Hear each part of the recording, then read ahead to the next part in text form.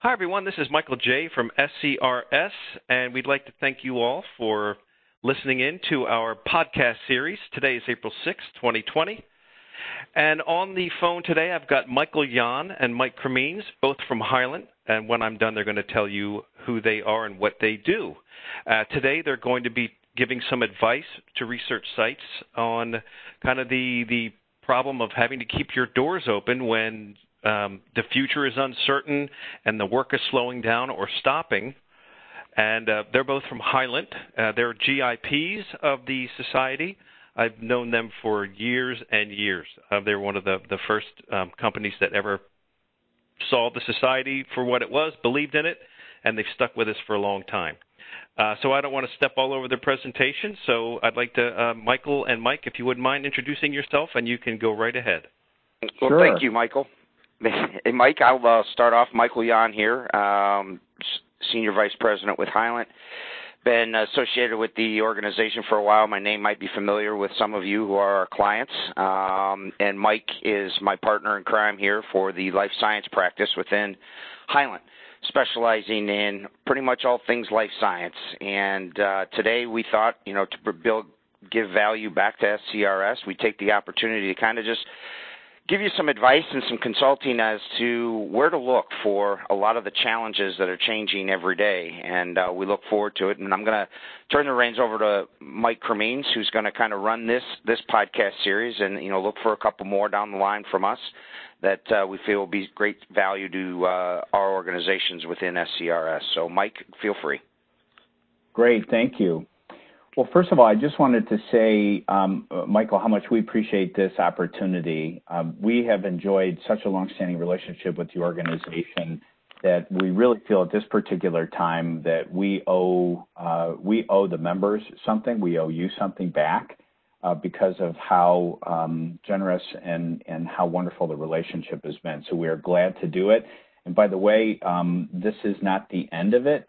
You will certainly have the ability to get in touch with us after this particular podcast. So the first thing I want to talk about is, folks, this is overwhelming. Things are changing on a daily basis. No one in history has experienced something like this. So, one of the things that we started to think about is, how am I going to keep my doors open? This is a serious situation for any business, but companies with trials, this could be the end of the line. I mean, we're talking about survival here. So one of the things I and Michael went through is, well, what questions should you be asking? Who can you rely on for accurate information and guidance? What should you be thinking about? So the first thing, as insurance brokers, as you might imagine, the first question that has come up on a minute-by-minute basis for the last couple of weeks is there insurance for situations like this? Well, the short answer is more than likely not. There is a very high probability that you will not find any kind of insurance recovery for the COVID-19 virus.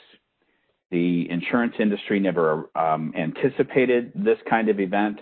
They certainly didn't charge for it in their policies, and they never crafted language that was supposed to respond to it. So in that particular case, I want to let you know that there's it is highly unlikely that you will get any kind of relief from their current insurance program. Now, let me also tell you that there is significant pressure being put on the government, as you might imagine, to change the laws, not necessarily to force insurance carriers to pay for losses, but the government may be in a position where they would fund some kind of a relief package that would allow us as business owners to actually collect on some of the lost revenue and the extra expenses that we've incurred as business owners. So I don't want to get anybody's hopes up, but let's just step back and think about this. I think there's going to be some pretty significant pressure to have the government step in and do something. So then the next question is okay, well, if insurance is not there for me, what avenues are out there to help me? What else can I rely on for information? So let me tell you this: there's a lot of information overload. I mean, Michael, how many webinars have we been on just in the last 2 weeks? Yeah, and I think that's the common thing, which causes a lot of confusion out there because all this information is getting fed from every law firm, every accounting firm, insurance companies, federal government. We've really gotten a lot of really good information from our head lobbying group in Washington, D.C., which is the CIAB, and we rely on a lot of the information that we're getting as it pertains to some of the items we'll talk, i.e. the CARES Act today, on that. But it is information overload, and we're trying to keep it simple for everybody and or, hey, at least have an avenue that if something you need some help with, you've got a phone number, you got a friend that can pick up the phone and lend an ear and some assistance as to where you're trying to navigate through. So to answer some of those questions, I couldn't agree with you more. And to answer some of those questions, in the 30 years that I've been in the life sciences space, I've been able to develop some specific relationships with law firms that are specializing in this area, accounting firms that are specializing in this area. So if any of you would like to get from us some of our recommendations, we're not paid for any of this advice. We don't get referral fees. It's just that we've developed these relationships over the years, just as all of you have, right? With advisors who you trust. So there's a couple of law firms and accounting firms and consulting firms out there that we have probably depended on more than others. But you've got to be careful, folks. This can be very, very overwhelming. I would just try to find one or two that you deem reliable and stick to them, because your email or your inbox, I'm sure, is overloaded.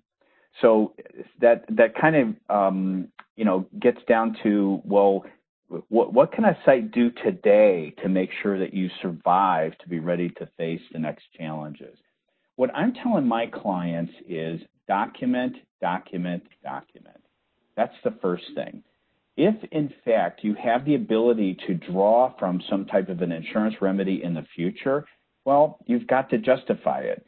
Even if COVID-19 claims were a covered cause of loss, that's insurance nerd talk, but they were covered by the insurance policy, you would still have to justify that you actually suffered a financial loss.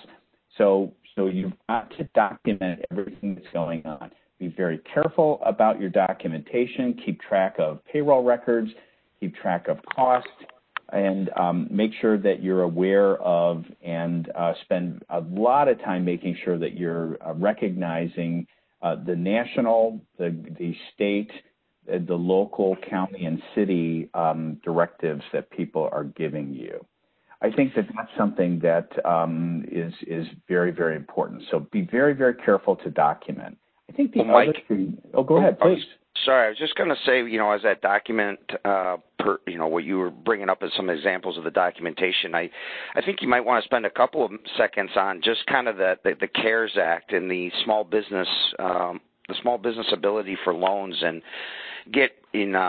have those loans help them get through some different avenues to keep those doors open and keep those employees, and then utilize the criteria to help them through this.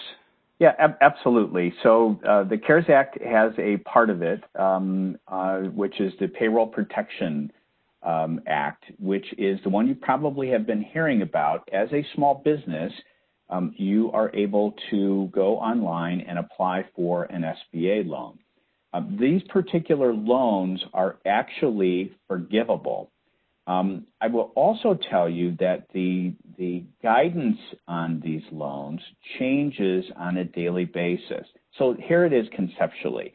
What you're going to do is, for a period of 90 days, you're going to determine your payroll costs, and then that includes benefits, and there's also a quote-unquote fudge factor in there, I believe, of 25%. You take those costs on a monthly basis times 3, that's the amount of money that you can get as far as a loan is concerned. Now, the reason that I say just be very, very careful, all of us on the call are smart people. It's easy to go online and fill out an application. I just want to caution you. I think you need to reach out to your legal professional. You need to reach out to your accountant. You need to reach out to your to consultants that you truly depend on to make sure that they're keeping you up to date on the changes in the guidance. Folks, as soon as the clock started on the SBA loan application process, there was an announcement that came out that said, hey, the rules have changed. So you want to make sure that you're getting the maximum benefit out of this.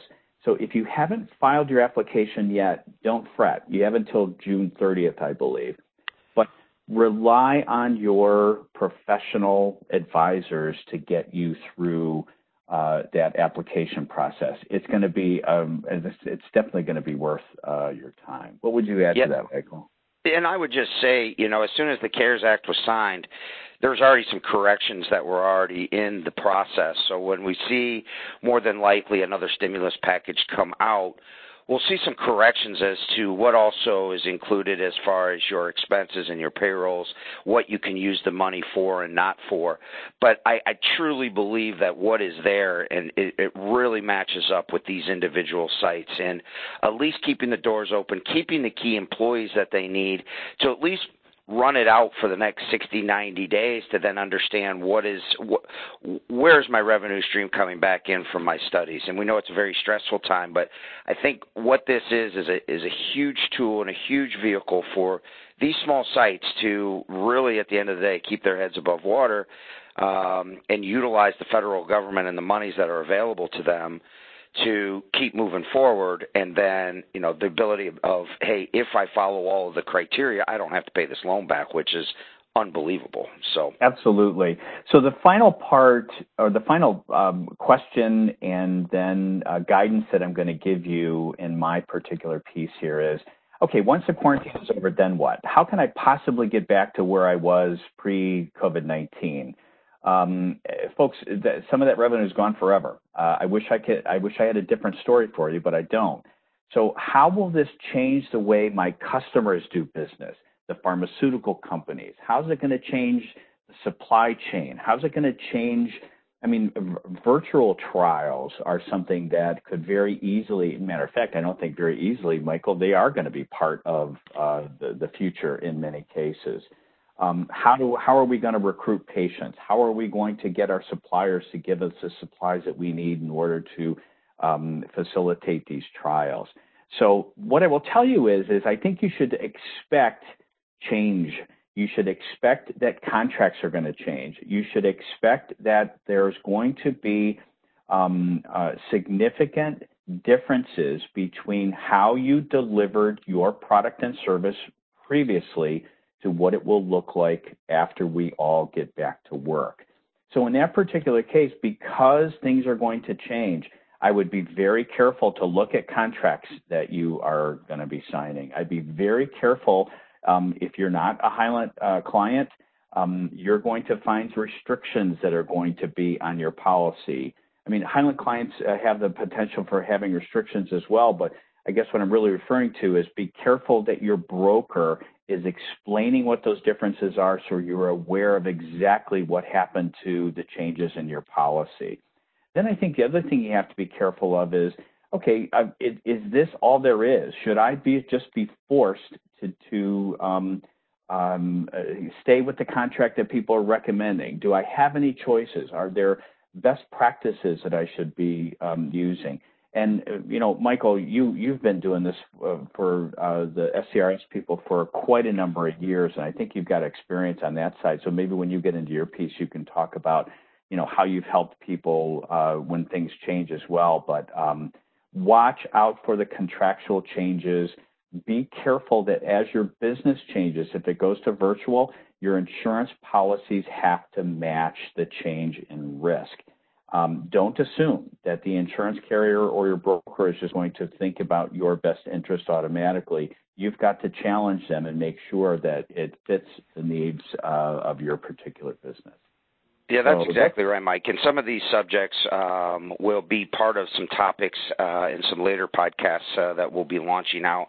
I think we're going to try to do a couple of these and see how they work. I think some of the upcoming ones that we have to talk about is cyber liability and what's the change there, and then also new risks in a new day. So some of the things we did talk really at a high level today, we'll get in a little bit more detail on some later podcasts. But, all in all, I think, the information we're going to provide to you today, just kind of in the kind of the conversational that we had here, we'll also have on the SCR website and our resource area for Hylant is a link to our COVID-19 Resource Center, which we feel has got some really, really, really excellent information that we're trying to share with our clients and not overload them.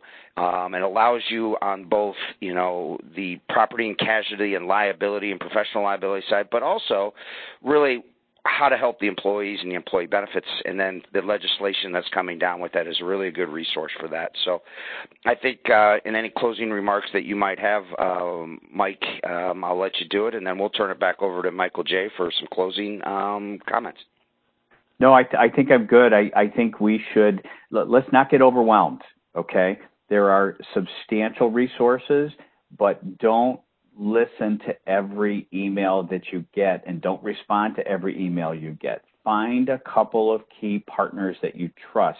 I promise you that if you keep looking and keep asking questions of those very few trusted partners, you are going to get great information out of them.